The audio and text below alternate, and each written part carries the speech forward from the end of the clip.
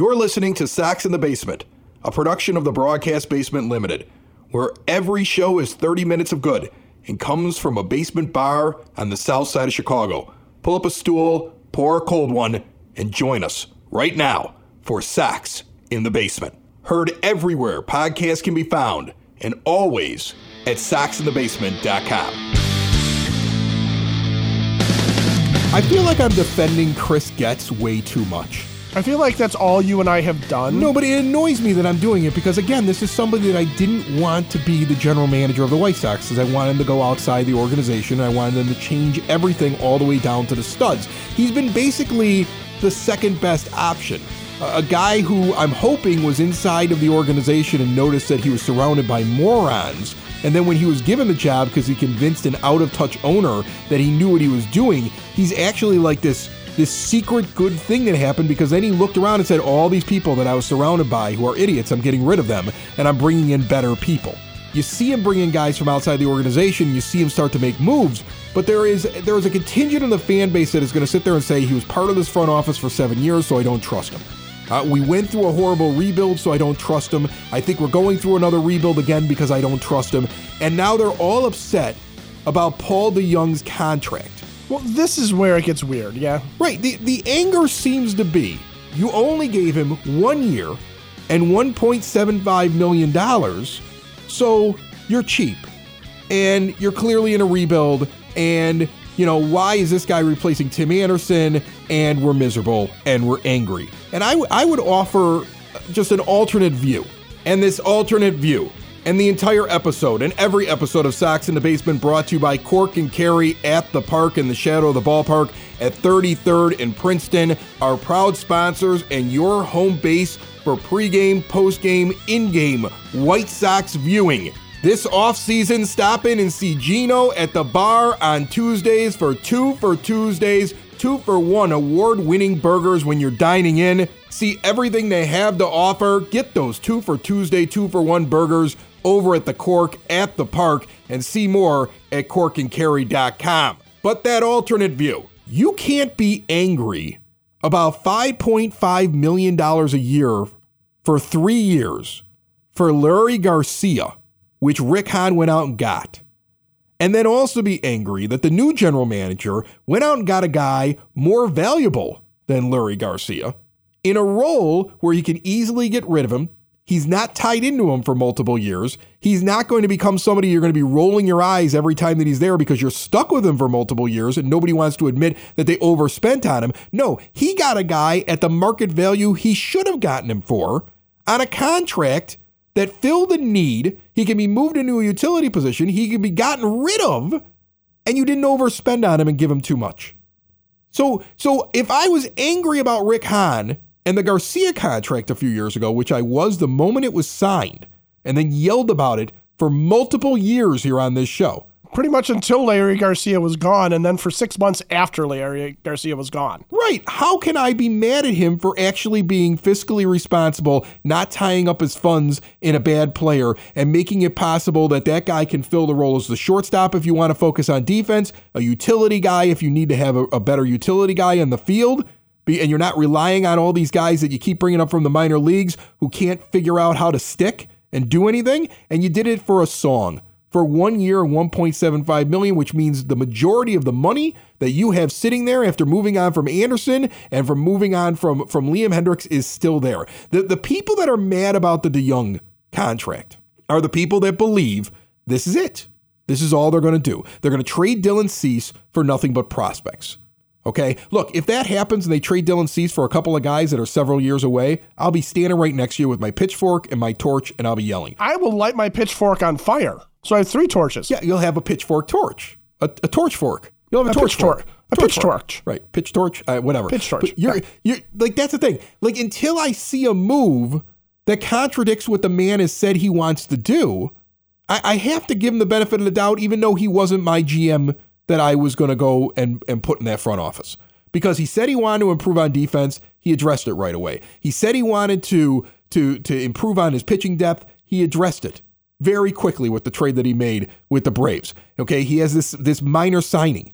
And So far, what he's doing is he's saying, look, I gotta fix everything internally here, and there are some basic things that this team needs, which is an improving of their defensive ability and what they do out there in between the first base line and the third base line. We need to make sure that that is better, and we need to make this a place where pitchers are going to want to pitch, and we need to improve the depth of our rotation. So it was the number one thing he had to go and address, and he went and addressed it, and everybody's angry with him for it. It doesn't mean that's the only thing he's going to address. It doesn't mean that there are moves down the line, or he's not going to be able to get major league ready talent back in trades when he moves people. Why don't we give him an opportunity to see if he actually does what he should be doing? Because so far, none of his moves have been something that I sit there and say, well, now he's definitely going in a different direction than what I wish he would have done.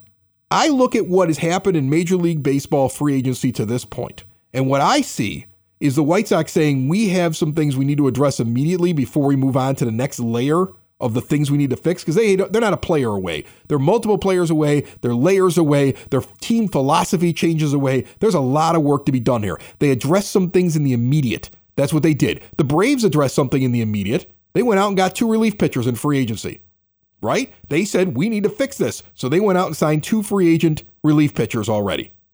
You have the Cardinals. We need more pitching. They went out and signed 3 of them, including Sonny Gray, which is a good signing for them. That's probably the biggest signing. That was a good move for them. Right. Nolo took less money to stay with Philadelphia. That's probably the biggest guy who's moved because of free agency. They gave stupid money to Lance Lynn that makes no sense because he's a launching pad, 1 year at $10 million. I don't get it.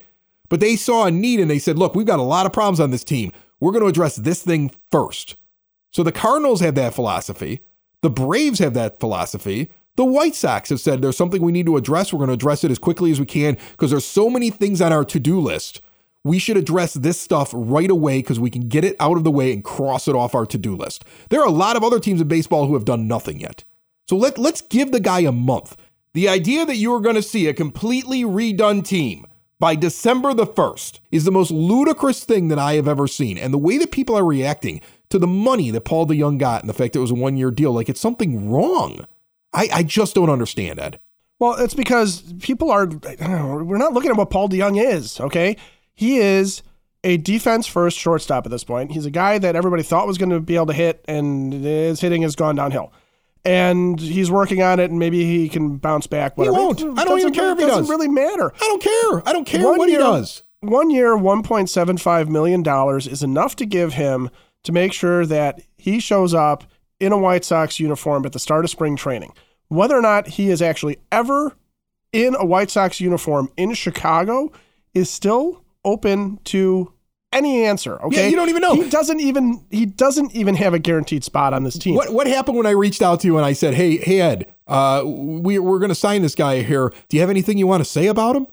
Yeah, because you and I had already pretty much finished recording, and DeJong, Right. the DeJong rumor comes around, and I'm like, no, he's just extra defense. He's more depth. Yeah, well, we both shrugged at it. I mean, like that's the thing. It's a nothing thing. He's a nothing signing. If Paul DeJong is the starting shortstop this year, I think everybody, first of all, you got to take a step back and understand that what you're doing is you're basically sitting there telling a free agent pitcher that wants to come here, a starter primarily, right, that wants to come here and work on their craft and be ready for 25 and beyond, and you know, that he has a defense. Show that they still have it. Right. You have now with Nicky Lopez and Paul DeJong behind them, you at least have guys that are going to catch the ball. Okay. And you know what a pitcher cares about? They care about whether or not the guys behind them are going to catch the ball. How many times did you scream at your TV, at the field, at your radio, at the video highlights later because you weren't even watching the game in real time? How many times did you scream when a dribbler would come to Tim Anderson and he'd have to make a choice to go home or go to first, and he wouldn't catch the ball because he was worried about making the throw or whatever was going on? All the time, man. I mean, constantly. We were constantly complaining about Tim Anderson's defense.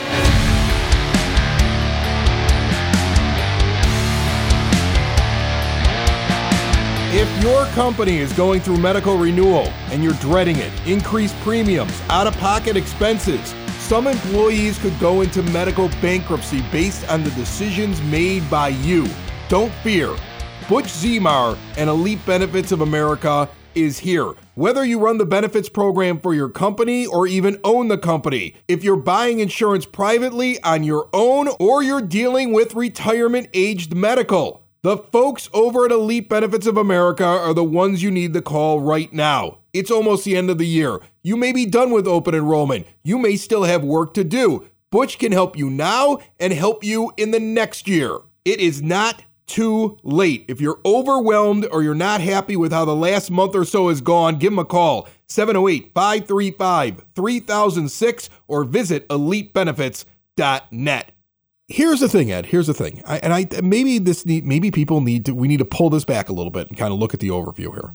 Would you be upset as a White Sox fan if what Chris Getz did in 2024 was shore up his defense, make the place attractive enough so that he could sign some starting pitching that was at a higher level than what he currently has right now and was more long-term? Convince Mike Soroka to stick around after this year. Right, and you see him improve, and he addresses the right field position, which I think he will end up doing because it's not going to be Oscar Colas no matter how many videos he puts up with him and Luis Robert, right? And you get major league ready players back for Cease because you know you can't sign him beyond 2025. And you've improved your team. And it might be the right fielder that we're talking about is what Cease could bring back, and maybe another piece or two that is going to be long-term. Yes, exactly. And what if he went out and addressed that? And sure, it is not a complete team that's going to compete for a World Series, but it is a team with a stronger base, a team that is going to get back to fundamental baseball, a team that is going to address their pitching woes, not in the short term where you're trying to flip a guy at the trade deadline like you would normally do in a rebuild, but more in the long term as you're building it up. Because when you get to 2025, now you can be a player to go out and get a couple more free agents that are out there because you're going to have plenty of money with all the money that's off the books. Yoan Moncada moves on, you address your needs, and you're a competitive team with playoff aspirations, but you had to go through a 24 where, we're going to fix a couple things. We're going to fix this layer. We're going to fix this layer. We're going to fix this layer. We're not actually going to be a World Series contender. We're not going to be, I don't think they're going to be a 100-loss team. I know everybody thinks that's what they're going to be because I think there's more moves that come along here. Well, if the season started today, they're a 100-loss team. They're a 100-loss team because Dylan Cease and Mike Soroka can only start so many games. But I don't think he's done. And that's the thing. Like, I think what this is, okay, we have to tear it down to the studs and fix it, but we are not going to do a 3-year rebuild. They're not going to do that. So I think what the idea is that you got to first address what's your biggest need. What's our biggest need? We have terrible defense up the middle, and we got rid of our shortstop, and we've never addressed second base. Oh, man. Well, we would have to spend a lot of money to go out and find a second baseman and a shortstop, and I don't like what's out there right now. Because what's out there right now kind of isn't good. Right, and long term, it's bad for us. Plus, we have Colson Montgomery that should be here as early as midway through the year, and at the latest is probably the starting shortstop in 2025 on opening day.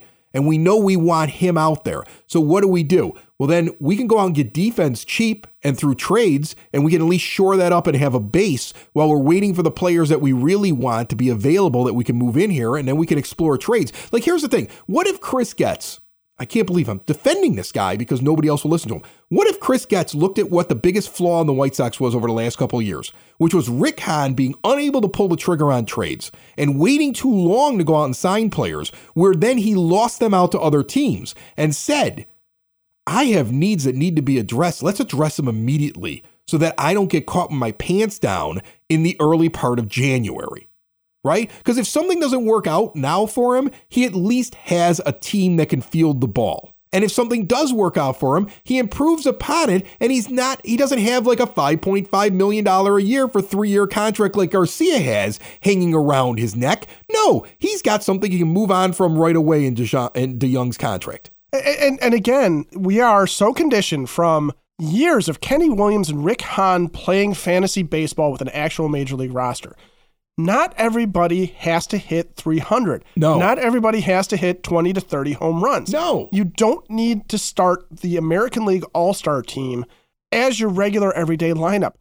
Paul DeJong, on a good team, on a team that has a chance to win its division, if he's hitting 233 and putting the ball in play for the most part, struggling offensively, but if he is saving you runs because of his range, because of his arm, because he is so good in the field, if Nicky Lopez is hitting 250 and is saving you runs because of his range and his arm and he's so good in the field, if guys like that are helping with run prevention, it's like adding offense to this team because in years past, we've been so focused on Tim Anderson leading the league in hitting. We're so worried about Tim Anderson winning the batting title. We have to turn our back on the fact that he was really lousy in the field. He was a bad shortstop. Yeah. And when you said it, people get angry with you, right? Like you were picking on Tim. This is our guy. You're picking on Tim. But there was never any question. Offensively, Tim Anderson was a premium shortstop. Defensively, Tim Anderson would have lapses. He'd go weeks, and he'd look like he wouldn't know what to do on the field. And it's fine because offensively he made up for it. But there's something to be said about going the other way. But it's not sexy to talk about defense. It's not sexy to have a shortstop who hits 230 and might have some power behind him, but plays really, really well in the field. That's not what we do. I mean, honestly, if you want to look at somebody, Javier Baez is way overpaid for what he is offensively. But we all know that the reason why Javier Baez got the money he got and got the reputation he got was because, he was amazing at tagging guys out. He was amazing at some of the things that he would do in the field, right? He's the guy who ended up basically stealing second base off of a ground out to third because he's just, he's got that high baseball IQ. There's nothing wrong with Chris Getz going after guys who just know how to play the game that maybe aren't going to be stars. And you don't have to scrutinize. This is where I don't care if it was Getz or we got a GM from the outside, okay? I just feel like White Sox fans were just attuned to this massive doubt and this having to look at every signing as though this is it, right? This is the only thing they're going to do. Because we have stuff in the past like Larry Garcia, a guy that while he was under team control in an arbitration was fine as a utility player, but then once he's anointed as your 3-year starter at second base, a position he couldn't play, and a guy who really couldn't hit, we had to look at that and be like, well, but this guy must be a star. Paul DeJong doesn't need to be a star. Frankly, Mike Soroka doesn't need to be a star anymore either. He's a good gamble. Okay? Paul DeJong doesn't need to do anything. That's the thing. Paul like DeJong you're may sitting not here, make the team. You're sitting here defending it like, hey, Paul DeJong could be good on a good team. He won't even be here when this team's good again. Like, no, he won't be. But that's the thing. He doesn't have a role. His role right now is to play defense at short and move into a utility role if somebody better comes along and move off the team if there's too many guys better than him that come along at whatever time they want to do that. But for right now, he is cheap defense, which is something that this team needs, and he has a verifiable skill. The man can play shortstop. Exactly. Right? Exactly. But he's not going to be a star, and it doesn't matter. He may not even be on the team, and it doesn't matter. And yeah, I don't believe you and I have spent this much time defending Chris Getz and defending the Paul DeJong signing, for God's sakes.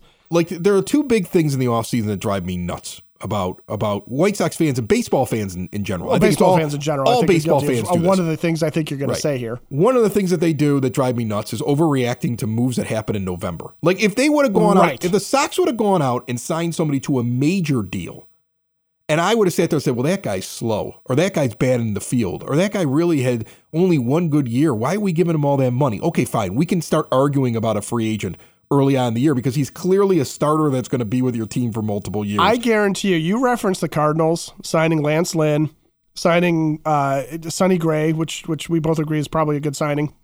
I guarantee you that there's Cardinals fans sitting there going today, Lynn is done. Why is he back here? Why are they giving him so much money? I think that's funny. Lynn is terrible. And there's probably some people, honestly, they're looking at going, you couldn't have waited to see if there was someone better than Sonny Gray. You couldn't have waited to see if one of the Japanese guys was going to work out better.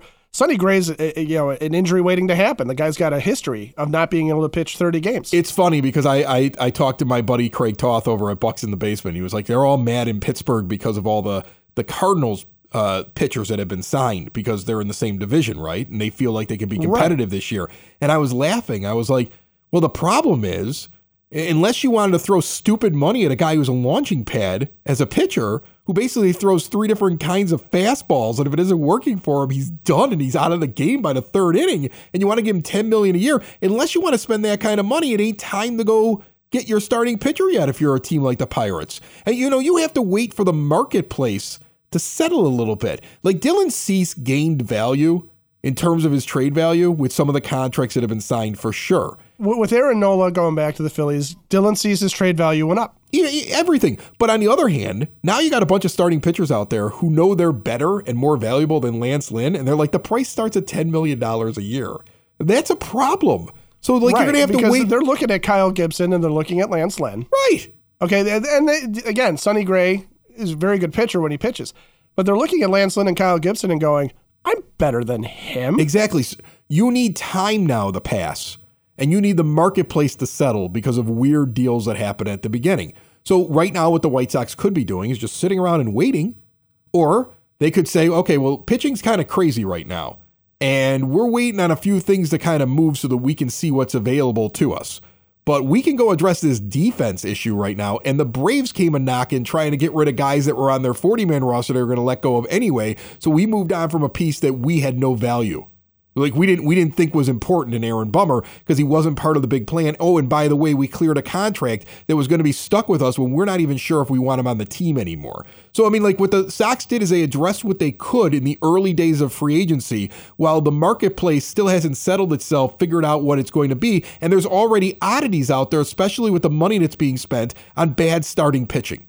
Like I don't see the rest of Major League Baseball going out and making sound moves this early. It's not like other teams are addressing their needs and we're just sitting there watching what's going on. What we're actually seeing is if free agents aren't flying off the board right now. You're seeing certain teams that said we have a need at this, we're going to go after it. Like the Braves, the Braves have acquired 3 relief pitchers, 1 through trade and 2 through free agency. They've gone nuts and they've gone and done that. The Cardinals have gone after 3 starting pitchers. Okay, they've spent weirdly, and if I were a Cardinal fan, I'd be upset about it. But that's what they've done. Right? The Phillies went and re-signed their pitcher to make sure he was off the market and they got him to take a hometown discount. The White Sox addressed defense and pitching depth early on in the thing. Most baseball teams in Major League Baseball have done nothing. Nothing to this point.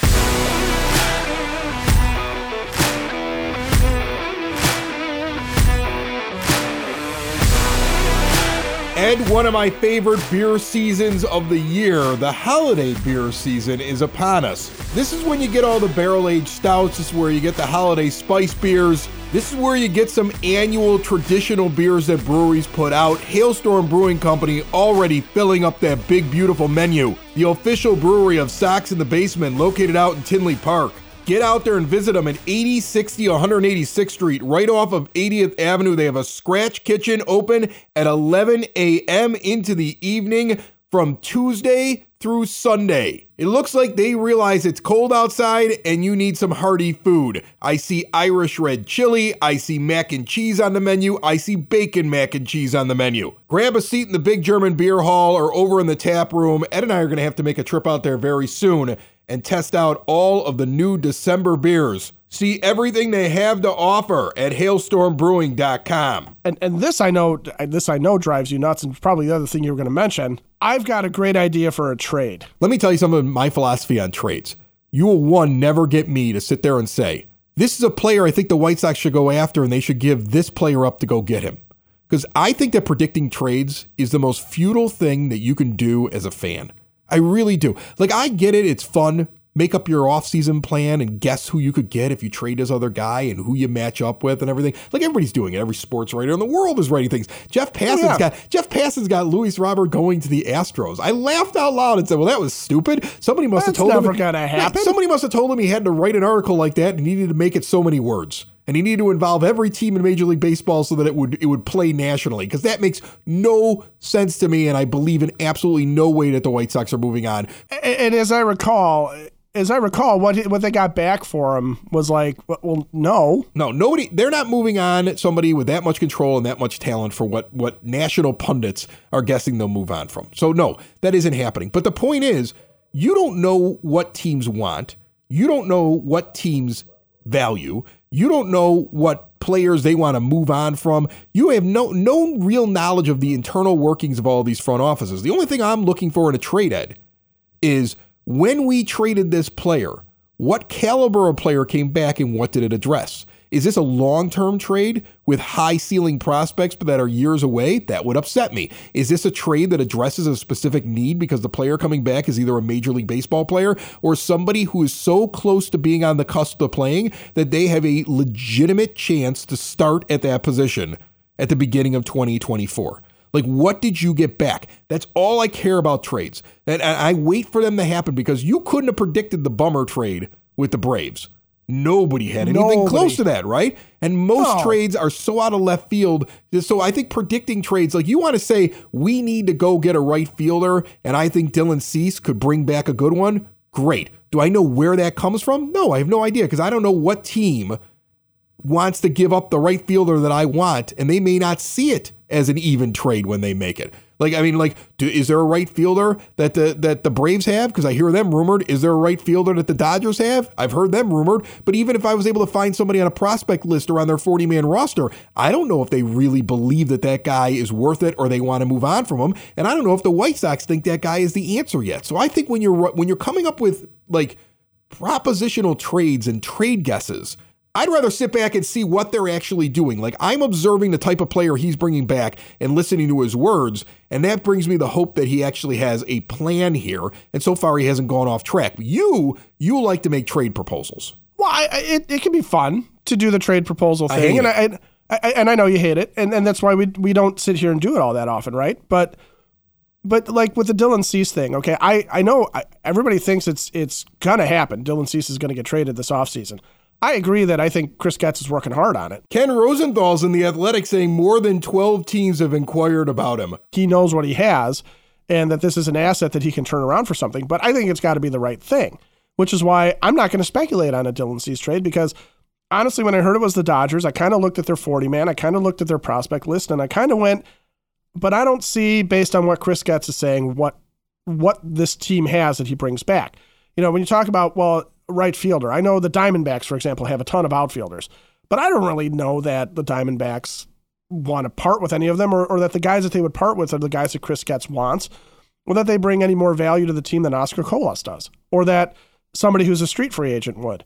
I know it's not going to be Adam Hazley. We know that because he got DFA'd. But I posed the question to James Fox when he subbed in for you. You were out ill, and are there guys around the league that you look at that you go, I'd really just love to have them on the White Sox, and I would like to see Chris Getz go out and try and acquire this player.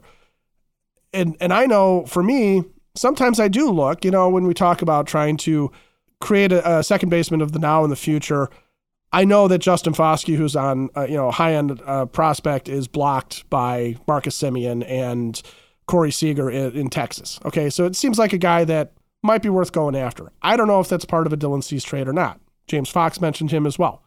I would say if the White Sox went and got him, that'd be cool.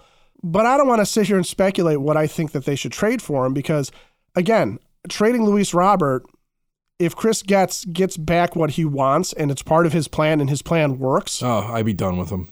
I would be done with him too, but I'd be so angry. At least I would understand if it got back to what he wanted to do. It's the same thing with the Dylan Cease thing. If he trades Dylan Cease, like you've said, if he trades Dylan Cease for guys who are years away, if it is Chris Sale for Yohan Moncada, who's just the top of the prospect list. I'm done with him there too. I'm angry there too. Right. Yeah. But if he's doing that, I'm angry with him. If he is holding out for a plan and he ends up not trading Dylan Cease this offseason because it never emerged, I don't even think that that's a failure on Chris Getz's part. I think it's smarter for him to do that and go into the season with Dylan Cease in your rotation. Yeah, you don't need to if you don't find the right thing. You don't need to move him. And that's where I get the trade thing going, where it's like, Dylan Cease does not need to be traded. Aaron Bummer did not necessarily need to be traded. It's great that Chris Getz was able to bring back value for Aaron Bummer, but he doesn't need to make trades other than the fact that he's got positions to fill on the team. Yeah, we got a message from Rob Johnson. I'm going to read his full name because not only is it printed on his Twitter, but his Twitter handle is @I'mRobJohnson. So I don't think he's bothered by me giving his full name because he's put himself out there, this guy. And he said, you're talking about Rob Johnson now? Listener to the show, and he sent out a thing and he suggested the Mariners. And I mean, he gave me a really long thing, and if I read it, we would have to go in overtime here because he's really into this. But what he was basically saying is that don't sleep on the idea that Dylan Cease could end up in Seattle. And he's surprised that they haven't been linked there. They weren't linked to Luis Castillo at the time. They operate quietly. And when you look at the Rangers winning the World Series, and there's only 5 remaining teams to never win a title, and the fact the Mariners have been aggressive and believe that they're a team where the time is now, they also have a lot of depth in a lot of areas. They got depth at pitching. They've got depth in the outfield. And that's a team that matches up very well with the White Sox in terms of major league ready talent and players that are on the cusp that you could go get and you're not making a long-term deal. You see, Rob's thinking the same way I'm thinking. He's giving Chris Getz the benefit of the doubt because he's saying, look, he's telling us he wants to compete in 2024. He can't say that and trade Dylan Cease for guys that are 3 years away. All right? No. And so he's telling us he wants to address these needs. This is what he's saying he's going to do, and so far I haven't seen an actual move that tells me he's not doing it yet. Now, if he does, of course, pitchforks, torches, torch forks, all that stuff. Pitch torches, yeah. Pitch torches. Whatever. I forgot what the other one was, but like that's the thing. So he makes a really great point. That's a team that really looks in the short term that would say 2 years of Dylan Cease. We'll trade something for that. Makes sense for it does make sense for the Mariners. But now the thing is, he lists like all these different guys, and it's like, all right, well, I don't know what they value, right? And what do the White Sox? That's the problem. Do the White Sox think that Jared Kelenic, after how he performed at times last year, is a viable piece because he's only 23 years old, or do they? Or do they think he's Oscar Colas? Right, and that's the thing. It depends on what do they believe about the players that are on that team. Sox in the basement. Sox in the basement. Sox in the basement. Sox in the Basement. Heard everywhere podcasts can be found and always on soxinthebasement.com.